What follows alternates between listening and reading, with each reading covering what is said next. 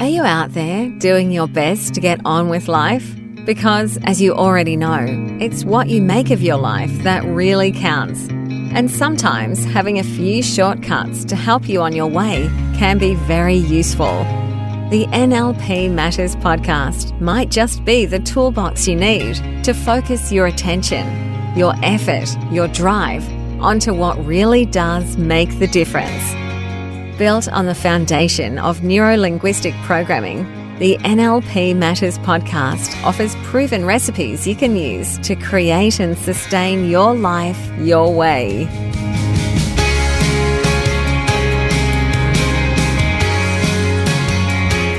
G'day and welcome to the NLP Matters podcast. I'm your host, Jo Clark.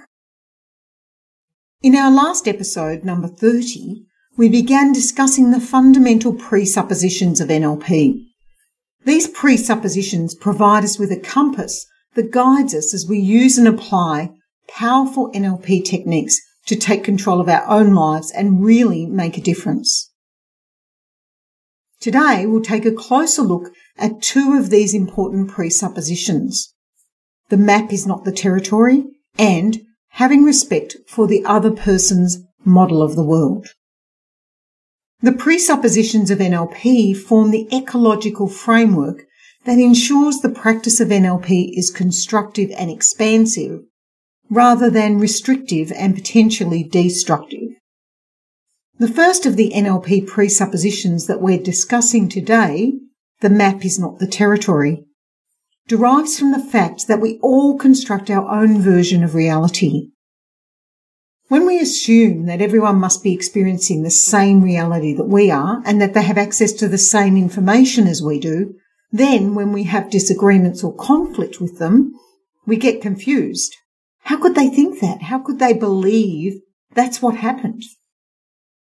This confusion, coupled with our very strong belief that of course we're right, because we love to be right, drives the tendency for us to explain their differences from the perspective of a deficit theory. So we assume there's something wrong with the other person or that they are just plain wrong. This strong desire to be right is actually our unconscious mind, some might call it our ego, trying to protect our identity. And of course, that's one of the main jobs of our unconscious mind. However, the desire to be right, no matter what, can be one of the most damaging behaviours to human relationships. You may have heard the saying, would you rather be right or be happy? Which sums up pretty succinctly the potential damaging impact that believing you're always right can have on all your relationships. However, when we adopt the presupposition, the map is not the territory, it means that the drive to be right loses a bit of its power. We can acknowledge that our map and also other maps are not the complete story, and we can accept that there can be different perspectives of the same thing, and that whilst we might choose still to believe that ours is the best perspective, at least we know that just because others have different viewpoints, it doesn't mean we're wrong, or indeed that they are wrong. Sometimes embracing this presupposition even creates the potential for us to look at another person's map with empathy or compassion. And yes, we still may wish the other person was more like us, and we may not even be able to understand why they think the way they do, but knowing that our map is not the whole story either can release us from the tendency to ascribe sinister intentions to them, like they're trying to be difficult or they're deliberately trying to upset us. Once we get that the map is not the territory, the next NLP presupposition we're talking about today makes a lot of sense, because now it's possible for us not to just accept that there's different perspectives on reality, but it's even possible for us to have respect for the other person's model. And when we choose to respect that other persons do have a different model of the world to us, none of the protective reactions, the misunderstanding, confusion, bewilderment, needing to be right, ascribing negative or sinister motivation makes much sense anymore. These responses make sense in reaction to an attack or a threat, And when we accept there are multiple perspectives or models of the world, then we also can clearly see that individual differences do not pose a threat and are not an attack on us. Showing respect for the other person's map really means that we accept that there's not a deficit. There's nothing about them that needs to be fixed. They just have their own model of the world based on their own perspective. They have their own map. And of course, if we accept this of others, we must also, by definition, accept it for ourselves, which means we have to accept that our map of the world is just as valid as anyone else's, and therefore there's nothing about us to fix either. Now let's take a closer look at how these two NLP presuppositions work. In some ways, the NLP presupposition that the map is not the territory is the most fundamental to all NLP. Because we know through NLP that in fact we create our internal representation of reality by selecting, in inverted commas, a sample of information that's available to us in the outside world. Our cognitive capacity and the limitations of our 5 senses means it's totally impossible for us to process every single piece of information that is available to us moment by moment. To put this into today's terminology, we have a bandwidth problem. Millions of bits bombarding us every second, but only a limited capacity to process all those bits. I hope you can begin to see that in order to filter all this info, we must have some pretty awesome strategies, right? And so we have. We go through the process of deleting, distorting, and generalizing and filtering in the information. We're constantly going through a process of selecting what is important to us, and it's only from this selection that we then create our internal representation. And given the huge amount of information available to us moment to moment, not only is it unlikely, it's actually impossible for any two human beings to select exactly the same combination of informational bits. You've got more chance of winning the lottery. So, of course, we'll all have different experiences. The bits I delete, you may keep. The bits you generalize, I don't, and so on. And then we give our internal representation descriptions, meanings, and labels, and we live as though that internal representation is in fact reality. So in the process of selecting what we do take in, we choose what matters to us. Maybe they're things we're familiar with, things that make us right, because as you know, we all like to be right. Or it may be something novel and new that catches our attention. Basically, we've projected our expectations. We have habits. We might be good at seeing things, or perhaps we focus more on what we hear. Regardless how we do it, we've been actively building our own map for life.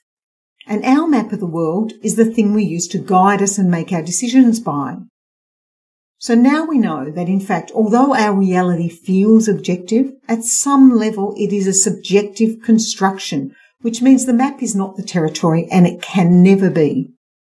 What we have perceived can only represent parts of the external environment, and so it's only an internal representation of an external reality. This means all of us are walking around with our own maps, and sometimes those maps are very, very functional in that they deliver for us the lives we want to have. They give us opportunities for growth, they give us opportunities for love and connection, they meet all our core needs, and they deliver for us a life that is fulfilling. We're happy or contented or satisfied with it. Yet sometimes the map may not be so functional. And what I mean by that is the map is not fulfilling. It doesn't create the quality of experience, relationships, prosperity, the quality of life we want to have. Embracing the presupposition the map is not the territory really gives us the opportunity to explore our map with great curiosity. We can begin asking really powerful questions such as, how's this working for me? We can also wonder, as we encounter other maps of reality, gee, I wonder how that works for them. Of course, when we engage with others, it's important we do this frame of respecting the other person's map of the world. So it is a journey of discovery. We ask ourselves, how is this working for me given the life I'm looking for? How does this map serve me? And perhaps the most important implication of this precept is that because it is a map, it means we have the opportunity to change it. We can change the direction we're headed, or we can even change the components in the map that we're choosing to notice. And this is great news because it means that we're able to continually change and grow our map of the world. A lot of how we want to work with NLP is around ensuring that we have a very, very functional map. And if we're exploring someone else's map with them, it's vitally important that we come from the frame of respecting their map of the world. Remember, these precepts mean we're not setting out to impose our map onto others or to give them some other map we believe would work better for them. Rather, embracing these precepts creates a journey of exploration filled with insatiable curiosity and discovery. Gee, how does that map work for you? How does that bit work for you? Does it still work for you? Remember, our maps have evolved over our lives, so perhaps we still have particular perceptions or viewpoints that maybe worked for us at one point in time, but now it might be time for an upgrade or reboot. Recognizing that the map is not the territory enables us to see that we actually do have the capacity to change our experience of reality. And that discovery can be enormously liberating, especially when it frees us from a life we maybe thought we were stuck with. Suddenly we realize that we can reshape and reform merely by changing the things we notice, the things we focus on. Maybe it's changing some of our values or beliefs that will have us rediscover possibilities and opportunities that we thought we would never have. I'm sure you can now appreciate why I say that the map is not the territory is one of the most fundamental and most powerful presuppositions of NLP. When we're applying NLP in our lives, being able to show a deep respect for each person's model of the world means that we can create a zone of safety within which together we can actually explore different models, knowing that neither us nor they are being judged or evaluated harshly for the things that we believe or the things that we have done or ways that we've built our respective models of the world. And because we are in that safe zone, it's an opportunity to really get curious. Is this model of the world still working for me, or is there an opportunity for me to change it in some way in order to achieve the goals I want to achieve, or to transform aspects of my life that perhaps I'm not so happy with anymore? So really bringing that deep respect for our individual models of the world and, being an observer of both our own and others' worlds rather than a critic. And just being curious about it without that overlay of judgment means that we really can create an opportunity for us to explore the possibility of transformational change, if it's appropriate. And that is really, to me, one of the most important gifts we can bring with NLP when we're applying NLP more generally in our lives and in our relationships with others. I invite you to try these two fundamental presuppositions on. In today's world where we're facing the global pandemic, and let's face it, everyone has an opinion, I would like you to discover how much more relaxing life can be when we embrace the beliefs, the map is not the territory, and step up to demonstrating our respect for the other's model of the world.